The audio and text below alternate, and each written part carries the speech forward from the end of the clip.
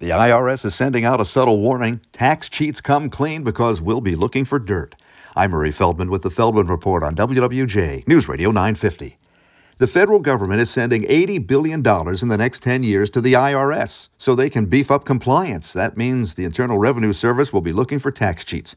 That $80 billion is expected to bring in $124 billion in the next decade. So that's a lot of taxes people will be paying because they didn't pay them before. And let's not forget the penalties that'll be added onto it. The bottom line is you better watch out. The number of tax audits will rise. A couple of areas the pros say could get the most scrutiny are high deductions, cryptocurrency transactions, and owning your own business. How can people afford the record high prices for cars? They're taking out longer loans. LendingTree says 1 out of 3 car loans has been running 6 to 7 years. So that means people pay a lower monthly payment, but they may be paying $1,500 to $3,500 more for their cars because of the additional interest on that loan. With the Feldman Report, I'm Murray Feldman, WWJ News Radio 950.